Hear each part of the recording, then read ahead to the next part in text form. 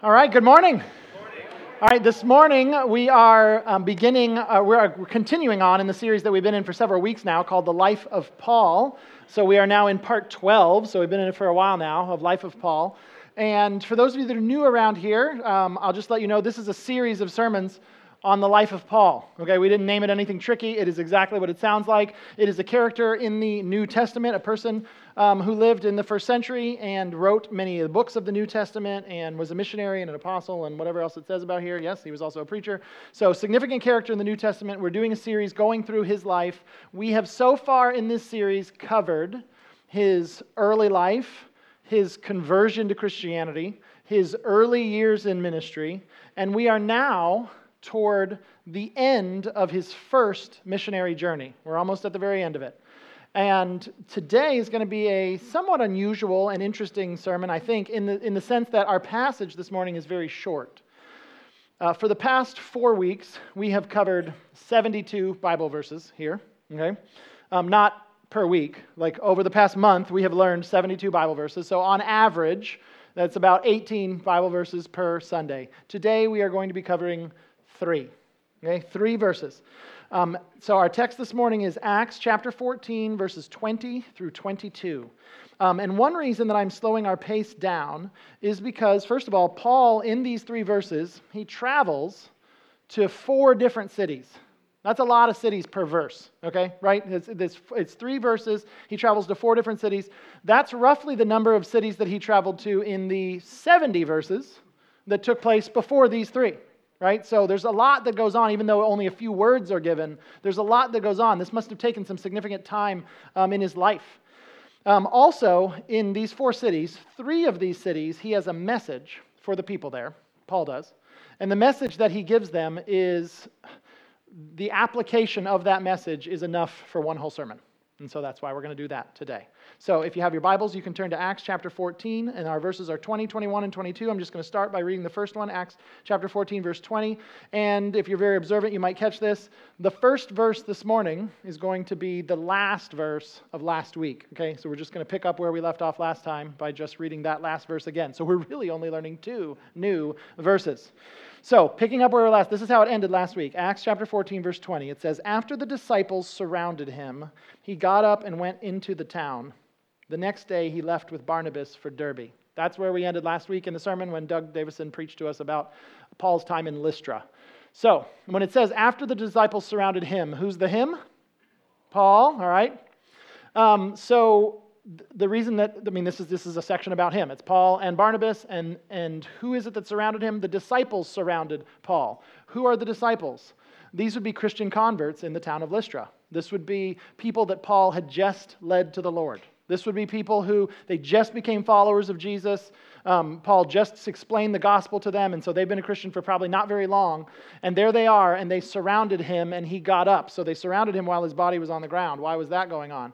Well, if you remember from last week, he was stoned to death, right? I say to death, I put it in quotes because he didn't actually die. But he was stoned to the point that they thought he was dead. And so there his body is, and the disciples surrounded him, and then he got up and went into the town. And so I'm thinking this probably implies that something miraculous took place.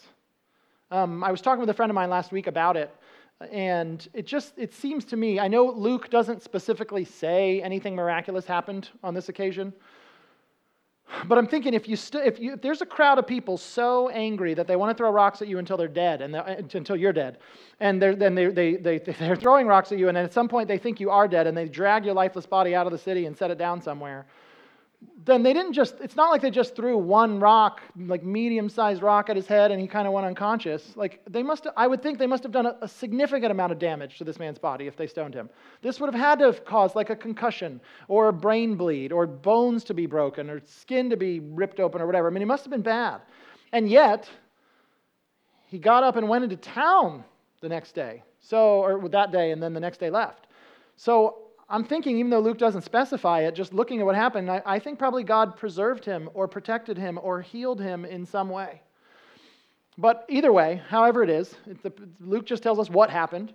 That he got up and he went into town. And then it says the next day he left with Barnabas for Derbe. And so that's the next town in this story. So he's in Lystra, and now we're transitioning to the next part of his story. He goes to a town called Derbe. So we're going to need our map back up here so we can imagine what's happening with the next thing. This is the trip that Paul's been on. We've been using this map for a few weeks now. They started off in Antioch, big Antioch, which is different than little Antioch. They start over here, and they sail over to Cyprus, and they evangelize the island of Cyprus, and then they get on a boat here, and they travel up to Perga. And then, starting with these three cities, that's what we've talked about the past 3 Sundays here at church, right? So we got Antioch, Iconium, Lystra. So they travel up to Antioch, do their thing there, then leave there and go to Iconium, do their thing there, leave there, go to Lystra. That's where we were last week. That's where he was stoned almost to death. And so today we add this new part to the map. Derbe, okay? Now they now go to a town that's like 60 miles southeast of Lystra. So, what happened in Derbe? Well, the way we can know what happened in Derbe is we look at the very next verse, verse 21, okay? It says this, Acts 14, verse 21. After they had evangelized that town and made many disciples. I'm going to just stop right there, okay? I know that's half a sentence. I really want us to just waller in this half a sentence for just a second, okay? I don't know why I said waller. That is not the verb in my notes, and you all are not pigs, and I am sorry. I want to sit in this verse, just half of this verse for a second, okay? After adventures will be showing up at the second service when I just feel like I know what I'm talking about. Okay, so after they had evangelized that town, what's the town? Derbe, very good, okay? You were listening. So after they evangelized that town and made many disciples, and you can tell the story goes on. So he talks about Derbe in most Bible translations, it's half of a sentence. So I would like to pause here, though, and I want to talk about this half of a sentence. Because even though the story goes on, and even though Luke kind of rushes through this time period, we know that when he was living his life, he didn't rush through it, right? Like time passed at the same speed that it normally does. So even though Luke only gives him half a sentence, he was there for days or weeks or months, however long he was in Derbe. So I wanted to just imagine, well, what must have happened in Derbe for the story to be told the way it is? And so I think from the half of a sentence that we have of what happened in Derbe, we can figure out that 2 things happened. Paul and Barnabas' mission and Paul and Barnabas' ministry in Derbe, there were 2 things we can know about it from this half of a verse. It was uneventful and it was successful. Okay, their time in Derbe very likely was uneventful and successful. When I say uneventful, what I mean is Luke only gives it half of a sentence. So I'm thinking probably there wasn't a sorcerer that stood up and tried to oppose them, like in Paphos, right? And there probably wasn't a time where they were there in the synagogue and then all the Gentiles in the whole town showed up and then the Jewish people got jealous of them and then tried to kick them out of the town. I'm guessing there wasn't a time where the people got together with their rulers and decided that they needed to kill him. And there probably wasn't a time where he was almost stoned to death. Because the story is just after they evangelized that town and made many disciples and then moves on. So it was probably just normal, ordinary ministry where he tells people about Jesus. So not only was it uneventful, it was successful. How do you know it was successful? And that's important to understand because you might go, well, does uneventful mean bad? No, uneventful was wonderful in this case. Okay, nothing particular like happened, but it was wonderful because it was successful. They evangelized that town. They proclaimed the gospel in that town. That's exactly what they wanted to do. And what happened because they proclaimed the gospel? They made many disciples. That's wonderful. That's exactly what they wanted to do. So I just wanted to stop halfway through the sentence and just go, yay. Like finally a stop on this tour where nothing bad happens to Paul and Barnabas, right? They just have a nice few weeks. Isn't that great? Now let's move on. So Derbe goes well, and then here's the second half of the verse. After they had evangelized that town and made many disciples, they returned to Lystra, to Iconium, and to Antioch. So let's get our map back up here. So they've gone this way. They went to Antioch and then Iconium, then Lystra, then Derbe. Here they are.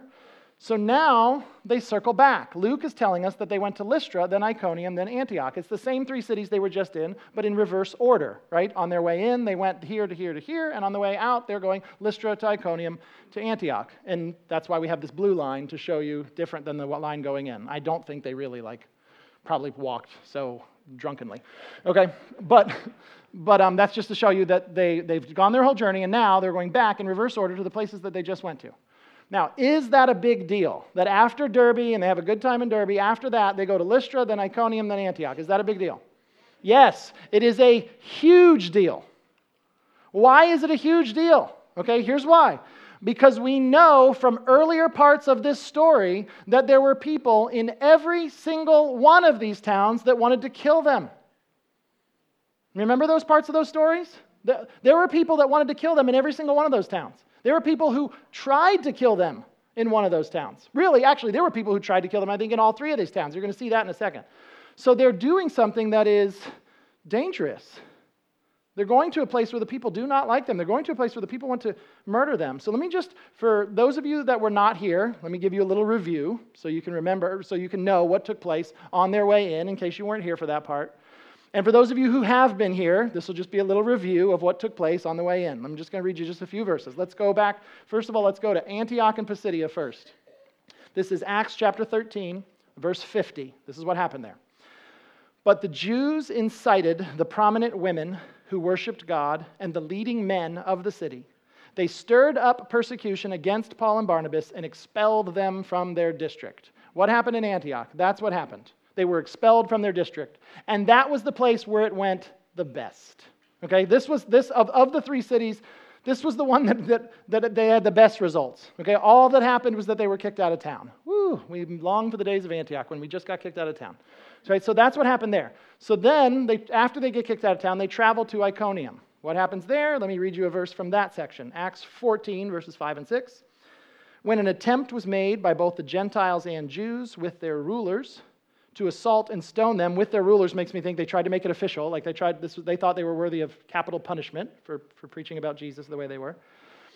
With their rulers to assault and stone them, they found out about it and fled to the Lycaonian towns called Lystra and Derbe into the surrounding countryside. So in this case, they almost get killed and they run away. Then they go to Lystra. What happens there? I'll read you from that part. This is Acts now 14, verse 19. Then some Jews came from Antioch and Iconium, and when they had won over the crowds and stoned Paul, they dragged him out of the city, thinking he was dead. So the people in Lystra, they tried to stone him to death. And you might go, oh, so they were the worst ones, right? At least these people didn't try to kill him. No, if you look, it says the people from Antioch and Iconium came. So you can't go, oh, the Antioch people, they were so nice. All they did was kick him out of town. No, they were just late to the game. But they traveled and then tried to kill him. So that's what happened in these cities. The fact that the Bible says after they were in Derbe and they evangelized that town, right, and they were successful and all these people came to know Jesus, they returned to Lystra, to Iconium, and to Antioch. That was a dangerous move. And anybody who would just be reading through the book of Acts, if you don't read this verse like separate from the rest of the book, you would know, oh, that was a dangerous move. So why did they do it? If they knew they were taking a risk, if they knew they were going into a city filled with people that wanted to kill them, filled with people who did try to kill them, why did they do it? And here's the answer. Because there were Christians in all of those cities who needed their support. They believed that there were Christians in those cities who needed their support. Look at now we're going to do second half of verse 21 and first part of verse 22 together. They returned to Lystra, to Iconium, and to Antioch. And I think this tells you why, because this is what they did when they got there. Strengthening the disciples by encouraging them to continue in the faith. In other words, all of the time that Paul and Barnabas spent in this city and this city and this city was not wasted. There were disciples that had been left behind. There were people who became Christians, even though Paul and Barnabas' experience in Antioch and Iconium and Lystra, even though it ended badly in every single one of those cases, it wasn't unsuccessful. When they got to Derbe, and things were good for a little while, there were Christians, there were baby Christians, there were brand new followers, people who had just been following Jesus for weeks or months that had been left behind in these cities. And at some point they said, we got to go help these people who are brand new to the faith. We need to encourage them to continue in the faith. And so that's why they thought that was worth risking their lives. And so this is what they told them. So now we're going to put all of verse 22 up there. Strengthening the disciples by encouraging them to continue in the faith and by telling them it is necessary to pass through many troubles on our way into the kingdom of God. So when he got to Lystra, and he got to Iconium, and he got to Antioch and Pisidia, that's what he told them. He said, I want to encourage you. You guys need to keep believing in Jesus, so I want you to know it is necessary to pass through many troubles. on our way into the kingdom of God. And so that is our application verse this morning. Like if you're wondering, like, well, what are we going to get out of this passage? What does this passage have to do with us, right? Well, I don't travel to Iconium and I don't travel to Derbe. Yes, I'm aware that the particular route they took is not super relevant to your life. But what he told them is, so we're going to camp out on this verse, okay? It is necessary to pass through many troubles on our way into the kingdom of God. That's what he wanted the baby Christians in Iconium and Lystra and Antioch to know. And so I'm going to give you 5 points about this message, this little mini sermon, okay, that Paul preached. I'm going to give you 5 points about it, and they're all right here. I'm just giving them to you all at once. We'll go through them one at a time. It is necessary to pass through many troubles on our way into the kingdom of God, and this is what I want to tell you. First of all, number 1, it was more than this. Number 2, it was based in real life, this message. It was more than this. It was based in real life. Number 3, it was relevant. Number 4, it was realistic. And number 5, it was hopeful. And here's what I mean. First of all, it was more than this. When I say it was more than this, I mean... I think he said a lot more than these words. When you look at your English translation of your Bible, you're going to notice there are quotation marks at the beginning of this sentence and at the end of this sentence. But don't let that fool you into thinking that what that means is Paul showed up to these towns and said these words in this order verbatim and nothing else, right? I think it's very unrealistic to assume that's what Luke meant, that he showed up, gathered the believers together that were in Lystra. Okay, I'm assuming probably in some secret place, because remember they had just stoned him to death, so probably not out in the public square. Maybe they're at one of these believers' houses. And he gathers them all together and he says, I have a message. You guys have only been Christians for a little while, but we're back in town now, and I have a message that I want to share with you. And this is what I'm telling you. I don't think he gathered them all together and said, it is necessary to pass through many troubles on our way into the kingdom of God. Thank you. And then walked off. And then went to Iconium and gathered them all together and said one sentence and then walked off, and then went to Antioch and gathered them all together for one sentence and walked off. No. I think Luke is just summarizing what he said. This was the message that he went to all 3 towns. He gathered up the new believers there, and he said this was like the gist. I bet you he spoke multiple paragraphs. Maybe it was a dialogue talking back and forth. Maybe it was a long sermon. I don't know. But this was the point. The gist of what he wanted them to know was it is necessary to pass through many troubles on our way into the kingdom of God. So that's what I mean by it was more than this. Number 2, it was based in real life. What do we mean it was based in real life? I mean, Paul was living this at the time he was preaching it. It is necessary to pass through many troubles. There's no way that they heard this and went, what do you mean by troubles? They knew what he was thinking of. They knew what he was talking about. I don't think any of them go, Paul, what do you know about many troubles on your way into the kingdom of God? They're like, well, no, we know exactly what you mean by many troubles, because some of those people were there when the vote was taken to kick them out of Antioch. And some of those people were there. They overheard like the plot to kill them and went and told them so they could run away or something like that.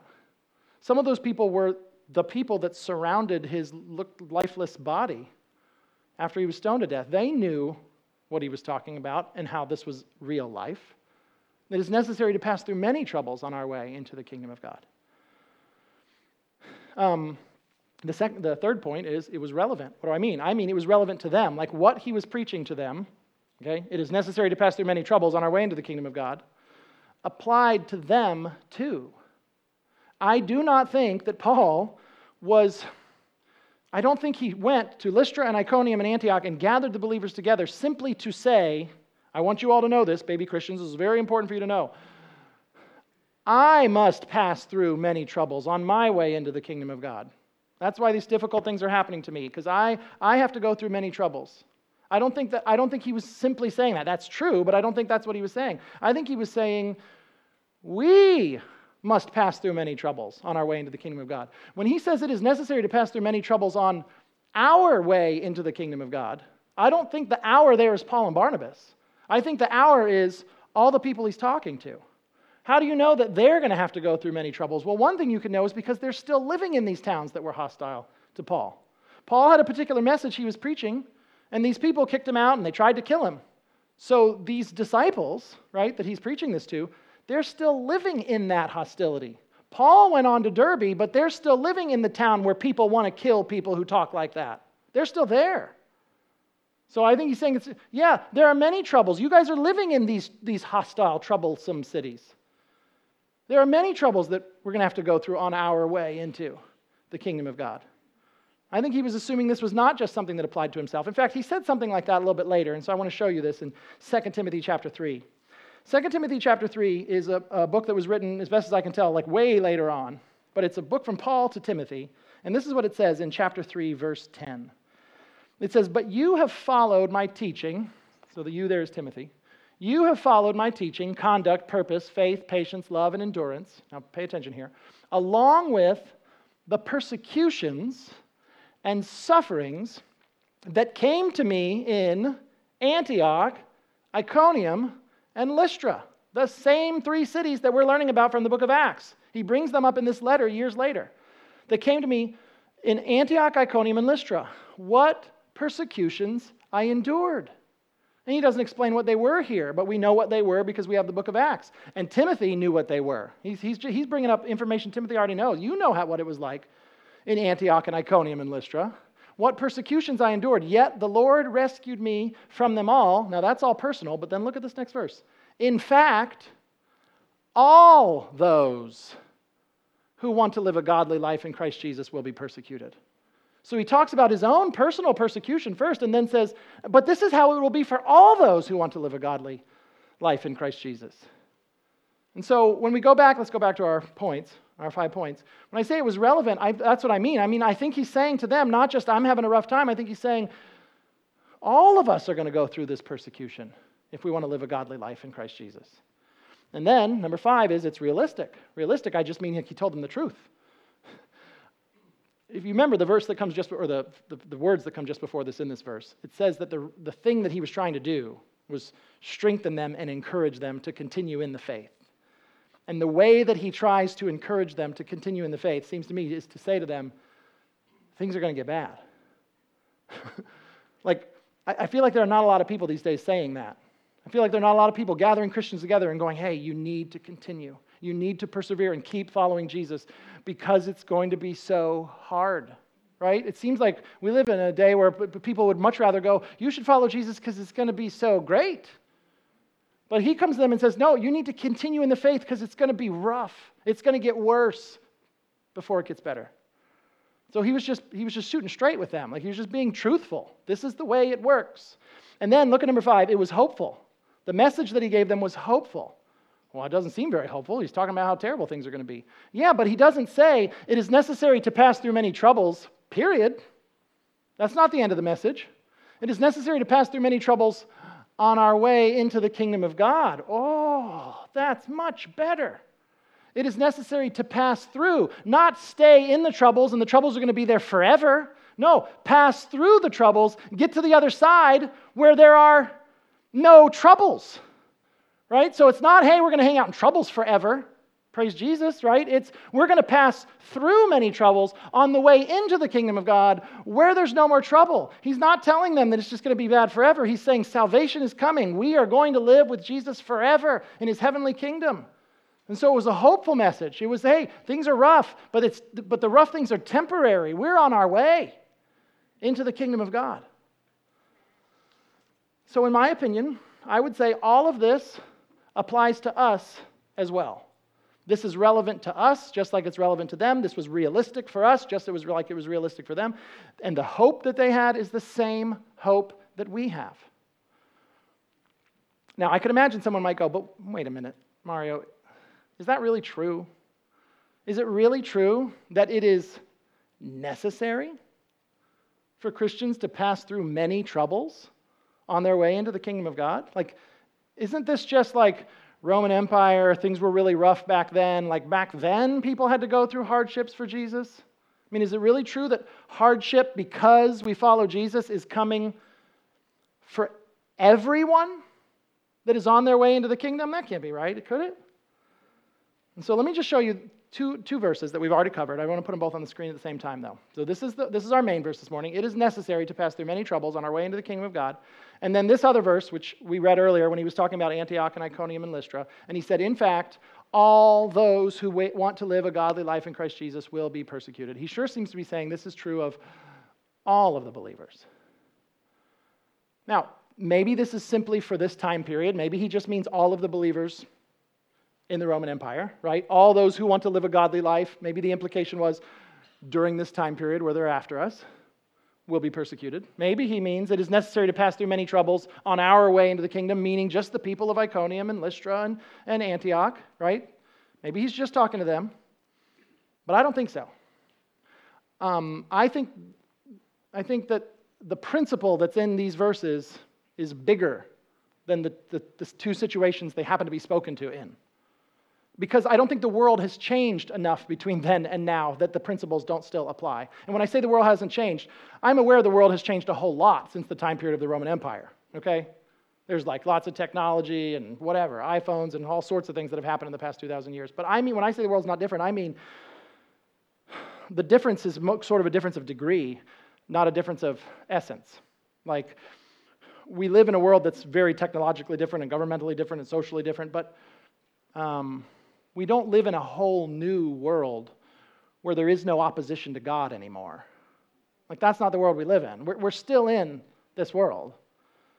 And so I believe that this applies to us. All those, like, in this room who want to live a godly life in Christ Jesus will be persecuted. All of us in Marion County, we need to know it's necessary for us to pass through many troubles on our way into the kingdom of God. And I'm aware that interpretation of these verses will sound true to you or not true to you based on your definition of the words troubles and persecuted. Okay? Because the way you define troubles and persecuted is definitely going to affect whether you think this happens to people nowadays in our country or not. So I think that there are probably two extremes within Christianity when it comes to defining what we mean by troubles and persecution. And so let's just talk about what the two extremes are first. There are, and I'm guessing you probably know these people, or at least can imagine this. So on one extreme, we've got Christians who cry about persecution over every little thing. Okay, Christians that think everything is persecution, and I'm being persecuted, and every single thing that bad happens, they've got to complain about it, and they're always trying to persecute us. Persecution, they're trying to get us. Okay, you met these people, right? Everything's a persecution, they're always complaining about it. Okay, so that's one person. Then you've got people over here. And the people over here on this extreme are basically saying, if they are not beheading people in the public square, it is not persecution, right? And you've met those people, right? Right, and maybe most Christians are in the middle. But what we have an issue here is, so the people on this extreme, my one concern I have for the people on this extreme that are always crying about persecution with every little thing, is I'm worried that these kind of Christians, really, we can come across as weenies. That's a big concern, okay? We come across as weenies that just can't handle even like mild opposition. And every single time something happens, I'm being persecuted. And it seems to me there is a certain amount of toughness that Christians ought to have because we realize we're in a world where opposition is going to come and we do not need to whine and complain every single time an injustice occurs to us. However, the upside to the people over here on everything is a persecution people, the upside to what they believe is they have no problem interpreting this verse. They have no problem realizing this verse applies to their life. When they go, all who want to live a godly life will be persecuted, they're going, well, of course, because it's happening all the time, every day, right? The people who are going to have trouble applying this to their life are the people way over here, right? The people who go, well, that's not persecution, okay? So what? So they're picketing your business because of what you believe. And you think you're going to go out of business because of it. So what? Right? Sometimes people have been burned alive for their faith. That's persecution. Did you know that's what they did in the Roman Empire? And they go to someone else and they go, so what? So they're trashing your reputation all over your high school. So what? That's not persecution. Being thrown to lions, that is persecution. All right? You just go to school and shut up, right? I don't want to hear any more out of you. And so I think that if you're in that camp, well, first of all, let me tell you the upside to these people. The upside to these people is they are not going to whine and complain about persecution, right? Because nothing is persecution until like the last minute when they only have a few minutes to complain about it and then they're dead, right? So there's not much time to whine about persecution because you only got a few minutes and then it's over. And so I guess what I'm saying is that the downside to believing only the most extreme version of the word troubles and only the most extreme version of the word persecuted means trouble and persecuted. Those words can only mean the most extreme versions of what they seem to mean. You're going to have a hard time saying that this is relevant to your life because there are going to be a lot of people that you go, well, that's not how. I don't know a lot of people that are being stoned to death. I don't know a lot of people that are being thrown to lions, right? But I thought they were Christians. But if persecuted can only mean set on fire while you're still alive, then we go, well, I don't think it's true that all who want to live a godly life in Christ Jesus will be persecuted, right? I don't know that it's necessary to pass through many troubles if that's how you define troubles. And so you may come across a guy, and let me pick sort of a thing that's much lesser than that. Maybe this isn't a persecution, maybe it's a trouble. But imagine there's a guy who, he's got a girlfriend, maybe let's make it a fiance, and his life's going along, and then he becomes a Christian.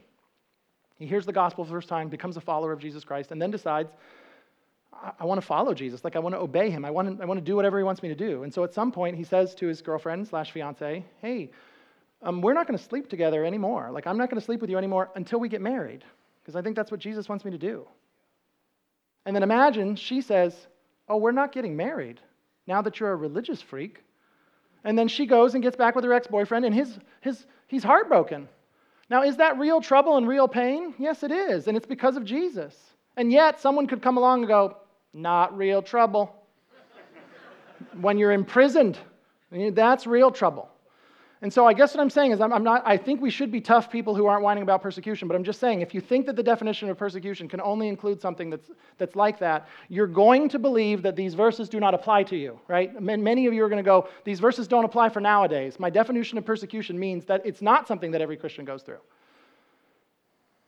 But could it be? Is it possible that troubles and persecutions come in small, medium, and large? Yes.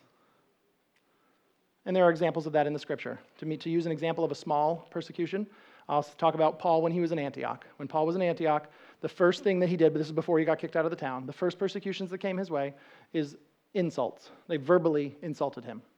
If you remember the story, he was there in the synagogue and he preached a sermon and people liked it and people invited him to be the guest speaker the next week again, a second time. And he shows up to do his second sermon there, and a huge crowd of people shows up, many Gentiles in the crowd.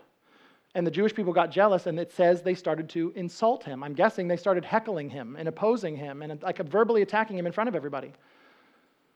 Is that a persecution? Is that a trouble that he went through in that city? Yes. Was it the worst thing that he ever went through? No. It went way downhill from there. But it was real, and Luke records it. The insults were real. Let me give you an example of a medium persecution. I thought about this week. I preached years ago through the book of Hebrews here. And I remember in the book of Hebrews, there's a section where the writer of Hebrews is writing to the Hebrew Christians there in the Roman Empire. And he says to them, he brings up this, he says that they had endured the confiscation of their possessions. And he doesn't explain what that means because he was writing a letter to them, and I'm sure he figured they knew what he meant. But some sort of confiscation of possessions had taken place. It seems to me it was a persecution. I assume it was the Roman Empire, like the official government that was persecuting them. So these were Christians, and they'd had their possessions confiscated. But later on in the book of Hebrews, he says, you have not, like in your struggle against sin, you have not struggled to the point of shedding your blood. And so when you look at the book of Hebrews, it seems to me that what was happening at that point of history and what the writer was saying was, you are going through the confiscation of your possessions. That is a persecution that you're going through, but it's not as bad as it could be. You have not yet been attacked physically for your faith. So are there persecutions that are like serious and bad, but they're not the worst thing that they could possibly be? Yes, that's what was going on to the Hebrews. And then is there such a thing as large persecution?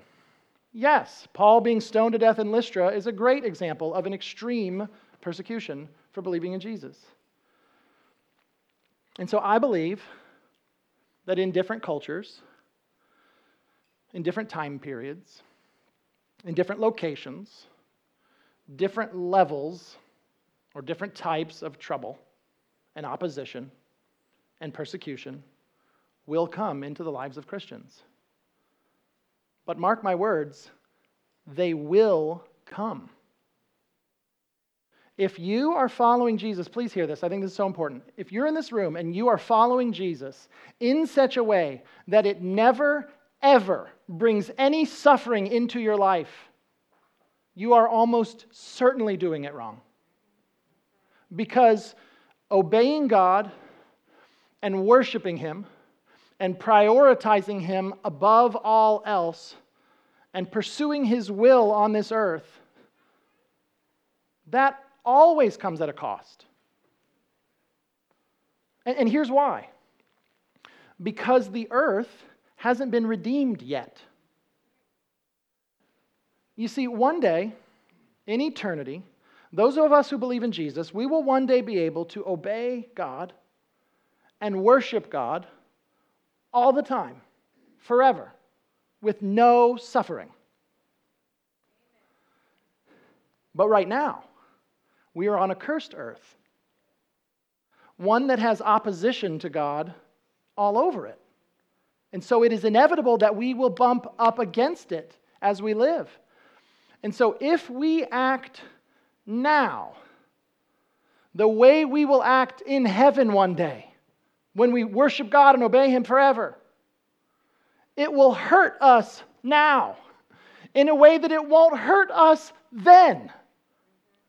And that truth is both discouraging and encouraging. It's discouraging that we have to go through persecutions now. It's encouraging that we won't have to go through them then. And that's what I think Paul meant when he said, it is necessary to pass through many troubles on our way into the kingdom of God. I hope that was helpful to you. Let's pray.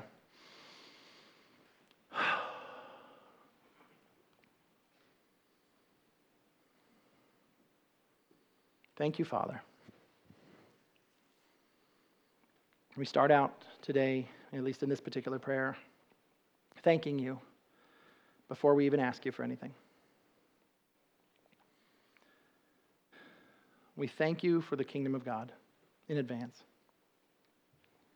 We thank you that we're on the way there. At least I'm speaking on behalf of those of us who know you. Thank you that the persecutions are not forever. I thank you that the opposition is not infinite. I thank you that the troubles are temporary. And we will pass through them and go to the other side where there is no trouble. And so we thank you for that. We thank you, Jesus, that you are going to return and make all things new. We thank you that seasons of refreshing are coming. We thank you that a new world is coming. We thank you that you're going to make everything right when everything that is bad will come untrue. I can't even picture that. Like, I don't even know what a trouble-free world would be like. But I look forward to it.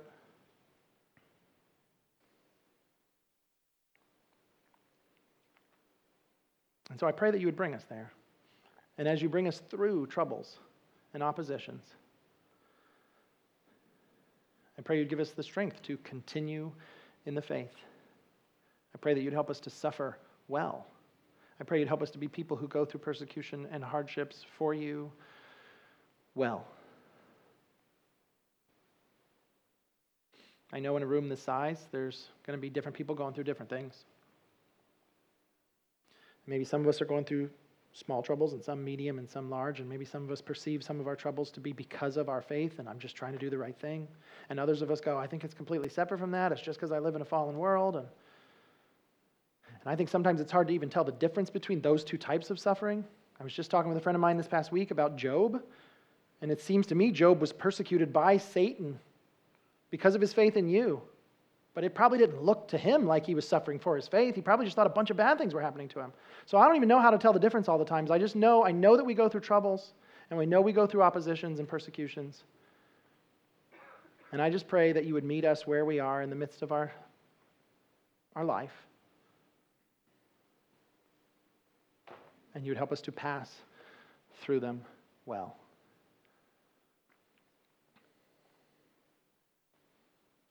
I pray if there's anybody in here that does not know you yet, they would come to know you. And they would come to know you with eyes wide open, knowing that it does get harder before it gets easier.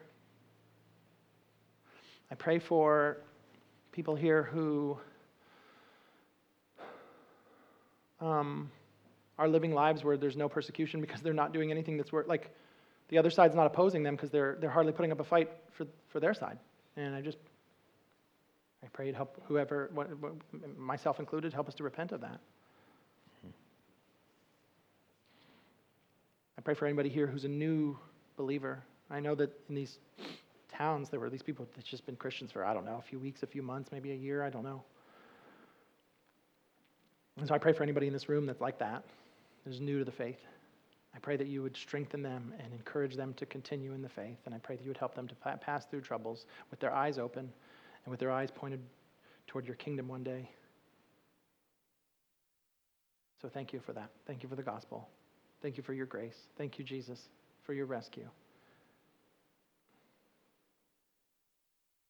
Jesus' name we pray. Amen.